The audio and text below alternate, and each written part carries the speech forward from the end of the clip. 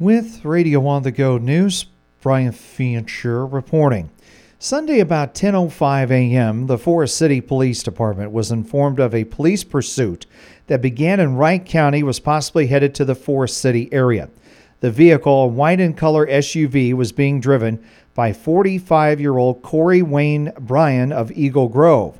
About 15 minutes later, a citizen observed the vehicle pull into a garage at 150 Woodland Drive on the north side of Forest City.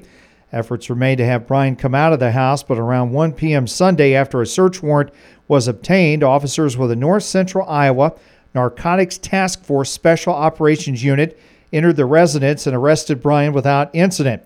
Bryan was later released from the Wright County Jail as charges are pending in Winnebago County. A 40-year-old Mason City man withdrew a guilty plea on the charges of third-degree kidnapping and domestic abuse assault this week, will now face a trial on his original charges in May. The state alleges Michael Atkins Jr. attacked a female in the early morning hours of December 14th in the 300 block of 1st Street Northwest in Mason City by sexually assaulting her, threatening to kill her, threatened to use a gun, and also strangled her. The jury trial now set to begin on May 2nd on the original charges of first-degree kidnapping, second-degree sexual abuse, and domestic abuse assault for impending air and or blood flow. If convicted on the kidnapping charge, he would be sentenced to life in prison without the possibility of parole. Yesterday morning, 25-year-old Ashton Pearsall of Iowa Falls was served a Franklin County warrant for third or subsequent offense domestic abuse assault. Pearsall was arrested Monday by the Iowa Falls Police Department for violation of a no-contact protective order. He was also wanted on a Hardin County warrant for violation of his pretrial release from the original charges of unauthorized use of a credit card under $1,500 and for fourth-degree theft. Pearsall, at last check, was still being held at the Hardin County Jail. The Iowa Renewable Fuels Association has released an economic study that says using carbon dioxide pipelines at ethanol plants will increase profits and keep most of the industry from leaving the state. Dave Miller of Decision Innovation Solutions wrote the report, which says taking advantage of federal tax credits for reducing carbon in ethanol would dramatically improve margins. We built the industry on operating margins in the 20 to 30 cents a gallon range on gross operating margins. Our estimate is that with the 45Z tax credit, that gross operating margin basically doubles. Now, the carbon dioxide has to be taken out to make ethanol more carbon-friendly to compete with other fuels. Miller says without carbon sequestration, the ethanol production in Iowa would move out to another state who would take advantage of the tax credits. From about 2007 to 11, we built the Iowa ethanol industry.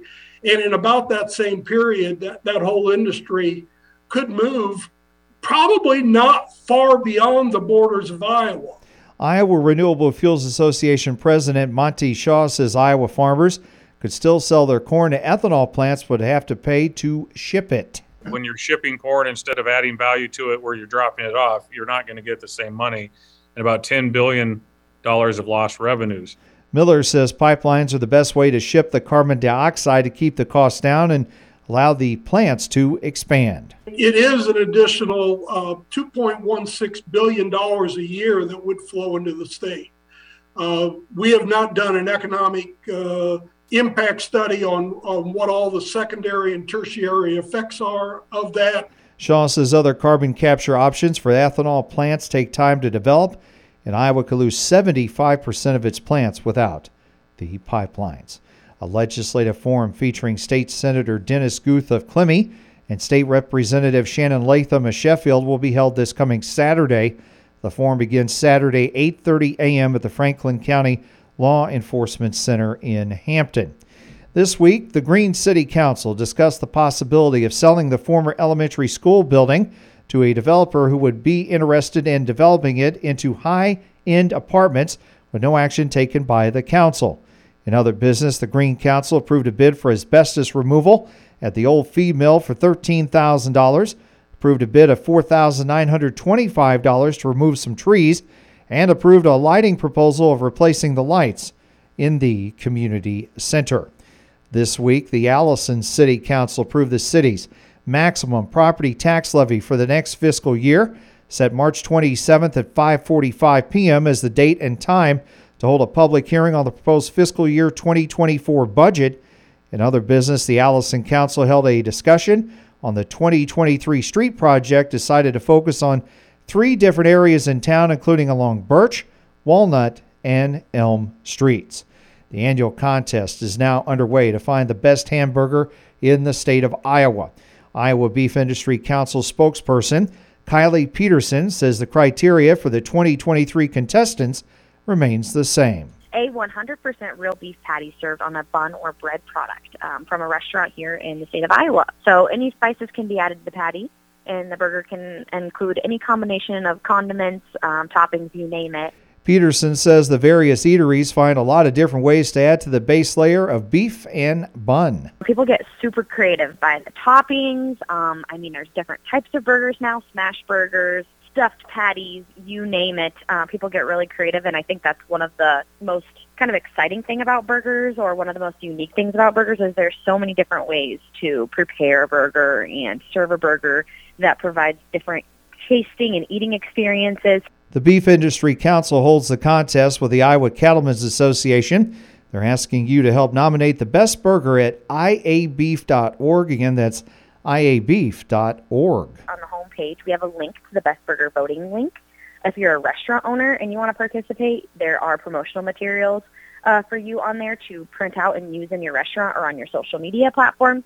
And then you'll also find contest rules there, as well as the link to vote. Past winners have come from all over the state, and sometimes the joints that serve the burgers may be one of the few businesses in town. It's a great way to kind of highlight those rural communities that might have a hidden gem. I like to call them restaurants that locals know about that have great tasting food, but maybe not the rest of the state. The winner will be chosen from 10 finalists and announced in May as part of the Beef Month festivities.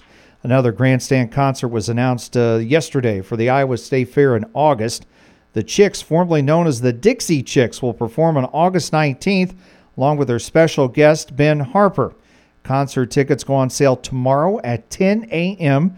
by either going to iowastatefair.org. Again, that's iowastatefair.org, or by calling 800-514-3849. Again, 1-800-514-3849. And today's guest on the Radio on the Go Newsmaker program is Butler County Engineer John Ryherd. We'll discuss the condition of his county's secondary roads and some of the construction plans his department has for 2023.